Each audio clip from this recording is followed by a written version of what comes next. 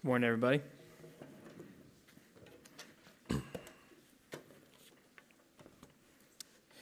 Well, about a month ago, our church sent me out on a 2-week trip to South Asia. And while I was there, I got to meet with and check in on and learn some from a few of our missionaries who we have sent out from this congregation to serve and share the gospel with people in that part of the world. And it was an absolutely amazing trip. I had an opportunity to attend a church planting training and learn about what church planting and disciple making are like in an area of the world and in some cultures where the Christian church is often persecuted. I got to meet with and hear the testimonies of people who grew up believing in Hinduism or Islam, but are now following Jesus and worshiping him as the one true God. And I got a much better perspective for the difficulties and challenges of being a missionary in a culture and in a context that's a lot different than the one that you're from and the one that you would call home. I also ate so much chicken and rice, just endless amounts of chicken and rice. I'm really excited to share some of the stories and the experiences that I had with you all this morning, but I want to do so in a way that not just informs you about the trip, but also edifies you and challenges you and leads you to consider your own role in the mission of God to reach people with the redeeming gospel of Jesus Christ, both here in Manhattan and around the world. So instead of doing a play-by-play of what happened on my trip or showing you a slideshow of me hanging out at this temple or chatting with this South Asian fellow, what I want to do this morning is look at a passage of Scripture that, because of this trip, means more to me now than it ever has before, and also take a look and consider a truth that changes everything. The passage is Matthew chapter 9, verses 35 through 39. And we're going to take a look at those few verses this morning and consider three key critical elements of what it means to follow Christ and participate in the work that he's called us to do in the world. That's the passage that we'll look at, Matthew 9, 35 through 39. The truth that connects to these three critical elements, that is both the foundation and the fuel for a life as a follower of Christ, this truth that changes everything is simply this: Jesus is worthy. Jesus is worthy.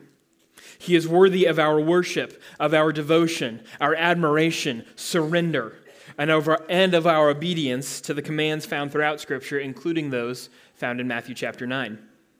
Now, some of you might be thinking, hey, Jesus is worthy. Isn't that the same thing that Pastor Steve preached on last week? And you'd be right.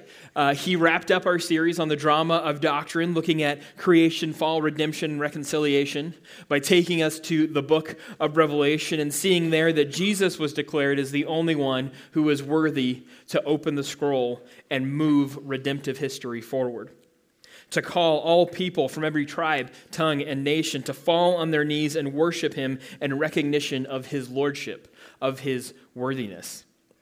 But here's the thing. I actually decided 2 weeks ago that during my 13-hour flight back from Abu Dhabi to Chicago that I was going to preach on the idea of Jesus as worthy. So I had it first.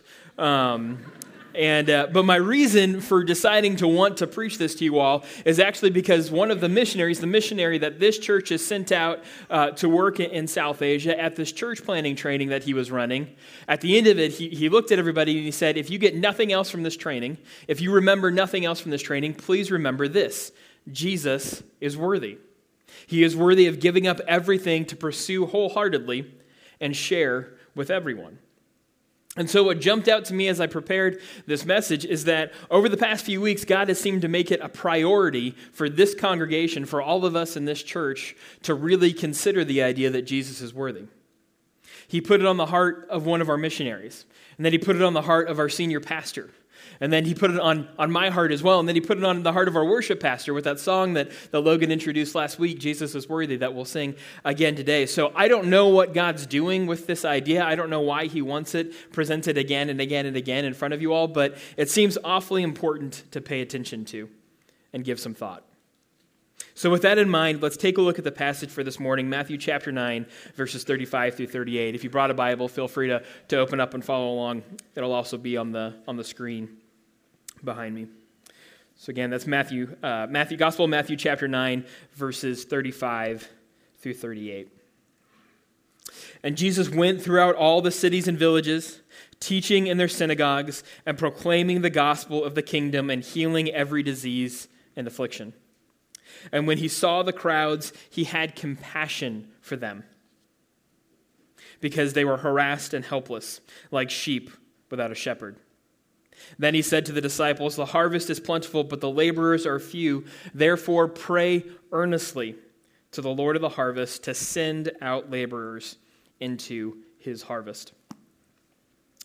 Before my trip to South Asia, this passage had always been one of those that it's heartwarming and it's inspirational sounding, and it's one of those pieces of Scripture that I could eagerly affirm while at the same time kind of keeping a comfortable arm's distance away from me.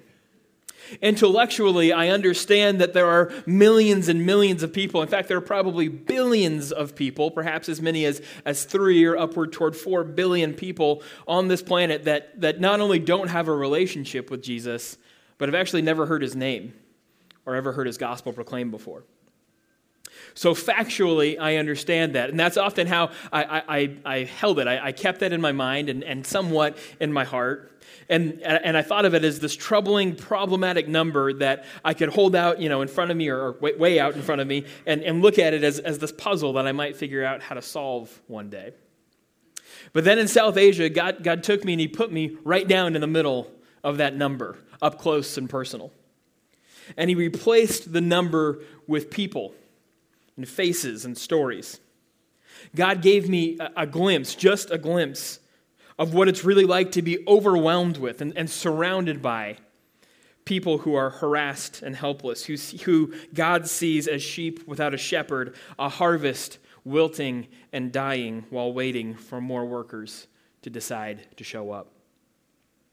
One of the hardest things for me to process while I was there, and even now I still struggle with, was an admiration that I really had for the beauty of the religions that I saw there and the devotion of the people. They believe ardently and are passionate about the things that they believe in, and yet all of that is wrapped up and ensnared by lies and idol worship and lifeless false gods. I spoke to a young man named Anil, who kindly and enthusiastically explained a festival to me, and he explained how over the past 6 days he had been in prayer to the gods of wealth and strength, and how he'd devote the next 3 days to petitioning the God who was responsible for success in his studies. I walked through a room full of several hundred Sikh worshipers, that's S-I-K-H, Sikh worshipers, who were bowing down and beating their breasts in supplication before a shroud-covered book that contained the collected wisdom of their gurus. I watched as dozens and dozens of men, women, and children waited in line for a chance to see and to pray next to a footprint of the Prophet Muhammad. I marveled at the color and the artistry that's found throughout Hinduism, and yet while seeing all of this and trying to take it all in, I was heartbroken as well. Because I know that 9 days spent in prayer before 3 wood-carved idols will not bring Anil the strength or the wealth or the wisdom or the salvation that he seeks. I believe that the Sikhs are looking for truth in the wrong book and worshiping the wrong God. And I am not afraid of Islam, but I am afraid for the people who follow it. They are so close to the name and the story of Jesus. They're close to the idea of who Jesus is, and yet somehow they're also so far away from taking hold of and owning for themselves his saving grace. Sheep without a shepherd, a harvest desperately in need of workers. What might it look like for us to become these workers that Jesus says we need to be looking for and praying for? How would we know if we might actually already be one? And what might it look like to go to the lost and the hurting, not only all over the world, but also right here in Manhattan? 3 critical lessons from Matthew chapter 9, verses 35 through 39 give us at least a place to start and a place to grow. In this passage, we can see that we need to care, and we need to pray, and we need to go. We need to care about the people around us, pray for the people among us, and go to the people both near and far. Care about the people around us, pray for the people among us, and go to people both near and far. Looking at the passage again, it says that Jesus was traveling in the region of Galilee, and as he did that, great crowds of broken and hurting and lost people began to seek him out. Villagers and townsfolk by the hundreds, maybe by the thousands, began to head for their local synagogues, hoping for a chance to see this amazing teacher and miracle worker. Perhaps they needed to be healed. Perhaps they needed his message of hope. Matthew doesn't actually tell us very much about these people or what their needs were, but what he does tell us is how Jesus responded and received them. In verse 35 it says, "And Jesus went throughout all the cities and villages, teaching in their synagogues and proclaiming the gospel of the kingdom and healing every disease and every affliction. And when he saw the crowds, he had compassion for them, because they were harassed and helpless like sheep without a shepherd." Jesus had compassion for the people as they came to him with their needs. He cared about the people around him, always.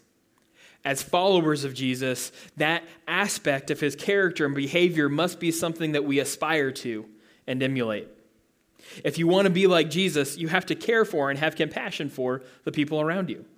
You've got to put your love, or if you want to get really more specific about it, you've got to put the love that Christ has for you into action. You know you're being compassionate when you feel a little bit of somebody else's sorrow and pain and try to engage them in a meaningful way. That might mean helping them grieve, or providing some sort of assistance, or even just listening to their story and offering to pray with them. When you read the Gospels, you can barely turn a page without encountering a story where Jesus felt compassion for somebody and responded by healing the sick, encouraging the broken, or forgiving those who are ashamed of their past. And as followers of Christ, we inherit that ministry. We must be kind-hearted. We must be compassionate. And we must respond to the needs of others in considerate, meaningful, and often sacrificial ways. We need to see people the way that God sees them and do something to help out. When we do this, when we connect and care for people in this way, we take our first steps in participating in the mission of God. Now, I could illustrate this point with a story from my travels. There were a lot of opportunities to see how Christians were caring for people as I went through South Asia. But I'd actually rather share a story that's a little bit closer to home. You see, last week I went with a group from our church, a group of people from our church, to volunteer at a community meal called Common Table. We were volunteering as part of our serve experience with Rooted. That's Rooted, Rooted. Which is a new small group focused discipleship program that you're going to be hearing a lot about over the next few weeks and as we move into 2019. And I don't have time to explain it all to you this morning, but take my word for it. When you hear about signups coming along for Rooted, you're going to want to pay attention because it's an awesome program. It's an awesome way to get connected with God and get connected with other people in our church community. But anyway, Common Table is this network of churches and organizations from all over Manhattan that provide a free dinner and sometimes a free lunch or a free breakfast every night of the week. Every night in this city, anywhere from 20 to 60 people are provided a free meal, no charge, and it's open to anybody who wants to come in. So we got there and we threw some aprons on and we got our instructions for the evening from a guy named Ryan. And we just started hanging out with the people that showed up and having conversations with them. And then eventually we helped serve dinner. We got, kind of in the line and helped put some food on the plates. And then we grabbed plates for ourselves and we spread out throughout the room and just joined people at the tables and enjoyed a meal and conversation together with the Common Table community. And I'll be honest with you, I'm an introvert. And so going to a place full of people that I don't know, who have a very different life experience than I do, and then trying to engage them in meaningful conversation is very daunting and a little anxiety-inducing. You can imagine what it was like for me to be in Asia. I worry about screwing up or saying the wrong thing, or not being able to think of anything to say at all, and then just having to sit there in that awkward, dreaded silence that happens, the mere thought of which is enough to keep introverts safe at home with a book or with Netflix. But here's the thing. You really can't see people the way God sees them unless you go meet them and hear their stories and share a little bit of life together. It's in that life-on-life moment that your eyes are opened and your heart fills with the love for people around you, the love that Christ has for them. You learn to care about people by being with people. Compassion isn't going to grow in your heart by reading one more book or blog. You've got to go out and spend an evening talking with somebody like John, who loves to walk the trails in Manhattan and look at the birds. Or Tim, who hopes to start up a YouTube channel with his wife where they ask people funny questions and then post the most outrageous answers. These are some of the people that I met at Common Table.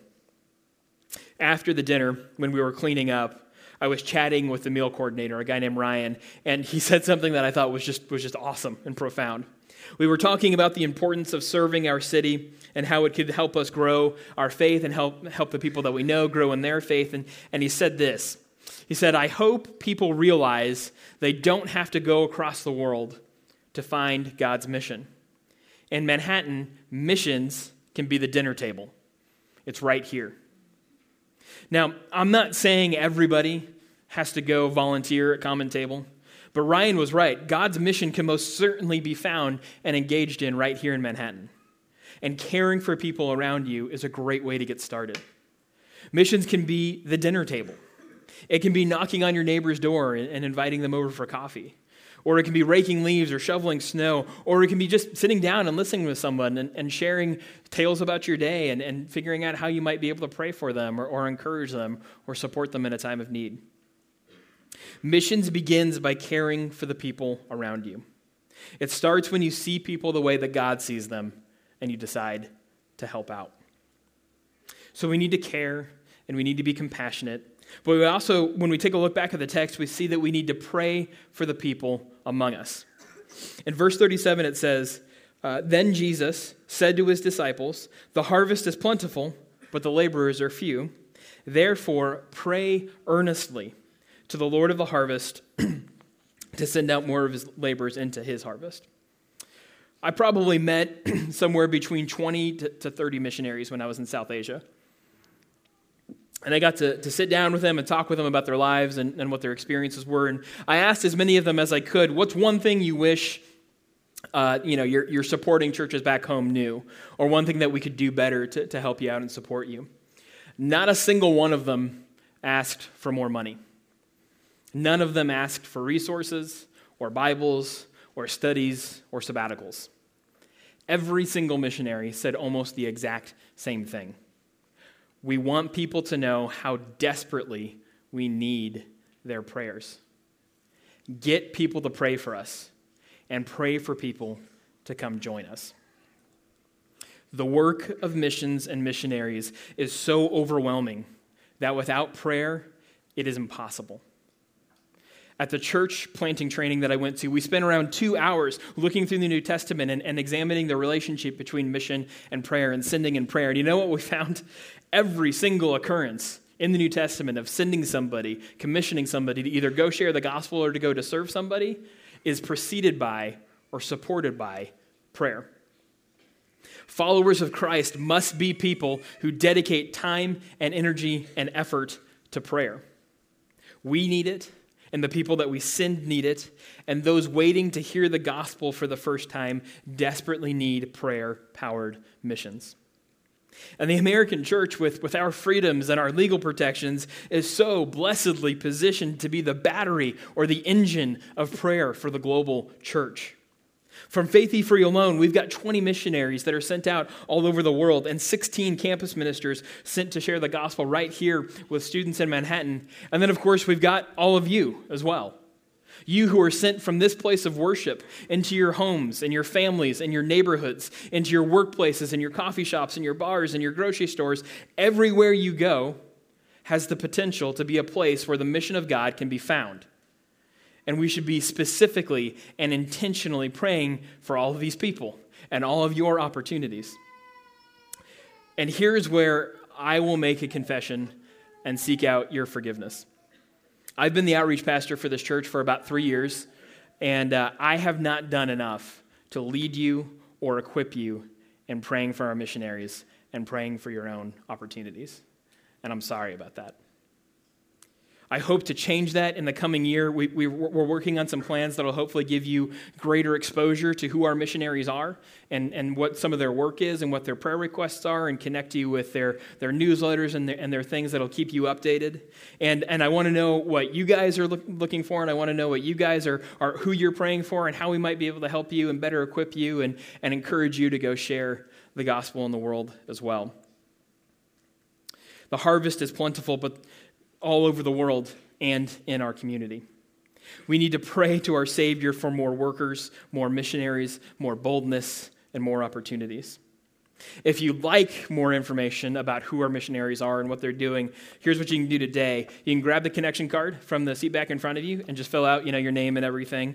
And then in the back where there's that big white space, just write "praying for missionaries" and put it in the offering bag when it comes around later. If you do that, Debbie will collect all that information on Monday or Tuesday and get it to me, and later this week I will get you some of the information that we have on who our missionaries are and what they're doing and where they're working, and connect you with their newsletter sign up. So if you want that, again, just fill out the connection card, and then on the back in that white space, write "praying for missionaries," and I'll be in contact with you later this week.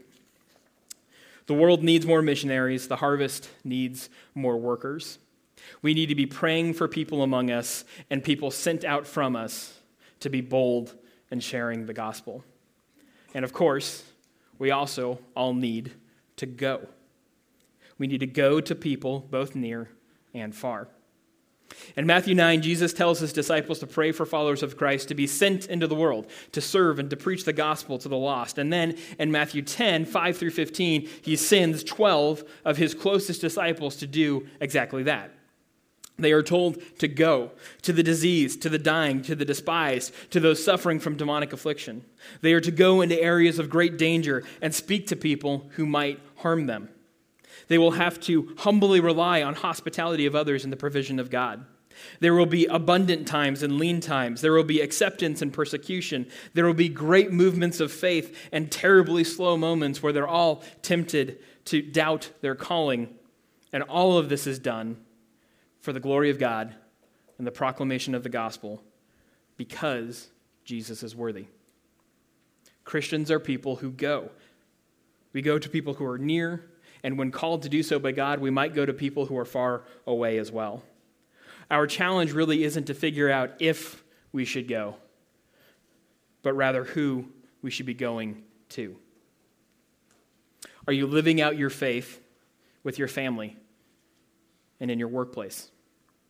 Do you know how to share your testimony if somebody were to ask you about it? If somebody were to ask you what you think about God, or where you find hope, or why you seem to be able to possess joy when others don't seem to be able to? One of the missionaries that I visited when I was over there for a year, it took him a year in building a relationship with a guy, and then finally one night the guy texted him and he said, "Man, I don't know what to do. I just feel empty inside. I feel like I've got this hole in my heart that I've been trying to fill all these other things with it, and it's not working."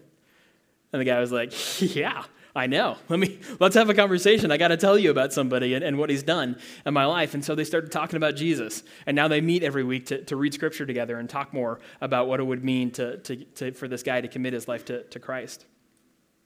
Do you love your actual physical neighbors? Do you know their names? Do you pray for them? Do you look for ways to serve them? These are just some of the ways that we can go right here in our own town and in our own community. Then, of course, there's the question about going a little bit farther. Next year, we hope to have some opportunities for this church for people to join in on short-term missions. Maybe you want to join in on one of those projects. Or maybe you've been trying to discern God's calling in your life to the possibility of long-term, international missions. If that's you, I have at least 2 families and probably more of missionaries that we've commissioned that would absolutely love to talk to you about the work that they do and invite you to come see them in their places and consider whether or not serving with them is right for you. The Perspectives on World Missions course is coming back to Manhattan in a few months. Perhaps you should consider attending that. We've had people from this church take that course and have it radically alter their lives and their callings forever. Take them from being here to sending them out into the missions field. Whether it is here or there, local or global, domestic or foreign, Christians need to be people who go into the world and share the gospel. It's just what we do. And I hope today and this week that you'll consider how it is that you might go, or what some changes might need to happen in your life so that you can make time to go and you can make the priority of going and sharing Christ and God with people as he sends you. But as you consider these things, you must remember that we care and we pray and we go. The reason we do these things is not for what might be gained. It's not to be perfect. It's not to be good rule followers, and it's not for our own glory. We do these things because Jesus is worthy. If Jesus himself is not your motivation for doing these things, if he's not your inspiration and your reason for wanting to care for people and pray for people and go to them, then you're going to end up being dangerously close to pursuing all this for all the wrong reasons and drive yourselves into things like legalism and self-created righteousness and pride. Jesus is worthy because he was there at the beginning and even before the beginning of all creation. By him, all things have been made. He is the author, sustainer, and creator of all life and salvation and of our faith. He is the fulfillment of all God's promises. All dominion has been given over to him. God himself commands us to listen to Jesus. He is glorious, wonderful, powerful, beautiful, Prince of Peace, wonderful Counselor, mighty God. He is all of these things and so much more. It was the worthiness of Christ, the overwhelming joy and value of knowing him personally that led the Apostle Paul to write in Philippians 3, "But whatever gain I had, I counted as loss for the sake of Christ. Indeed, I count everything as loss because of the surpassing worth of knowing Christ Jesus my Lord. For his sake, I have suffered the loss of all things and count them as rubbish in order that I might gain Christ." Jesus is also worthy of honor and praise and devotion because of what he has done in your life. You all, every single one of you who was a follower of Jesus and has been saved by his death and resurrection, each of you has a testimony. You have a story to share that contributes to the overall grand story of how worthy Jesus is. You need to share that with the world. The world needs to hear what Jesus has done in your life and why you find him worthy of worship and praise. Jesus is worthy of everything we can give him and more. And so follow him and commit your life to caring for the people around you, praying for the people among you, and going to people both near and far in the name of Jesus with the gospel of salvation. We care and we pray and we go because Jesus is worthy. At the bottom of your bulletin, there's a little space for you to consider the 3 lessons. And I would encourage you either now or this week to consider picking one, or if you're super ambitious, you can pick all 3. And really look at these and challenge yourself to commit to something, one of these things on this list. Commit to caring for somebody, for praying for somebody, or figuring out where or to who you might be going to next. You have the deal about this, though, is that you have to fill out these blanks. I can't fill them out for you. I don't know what God's doing in your life. I don't know the people that he's got placed around you. So you have to look at this and you have to consider, I will care for somebody. I will pray for somebody. Or I will go to somewhere and some people and share with them this Jesus that I know. And I will do all of this because Jesus is worthy. Would you please pray with me? Jesus, you are indeed worthy of our worship and our thankfulness and our love, and worthy, really, Lord, of our entire lives. I ask that you give each person who receives this message today, you give them a clear understanding of how you are leading them to care for others, to pray for others, and to go to others and go to them ready to share the gospel, to share their testimony, to share parts of their lives together. I also ask that you lead us to humbly accept when we need care and when we need prayer. And that you lead us to welcome those who you would send into our lives to help us hear from you. Jesus, you are worthy. Please grow that affirmation in our hearts and lead it to be our motivation and our inspiration and the reason that we pursue these things and more here in Manhattan and around the world. In Jesus' name we pray. Amen.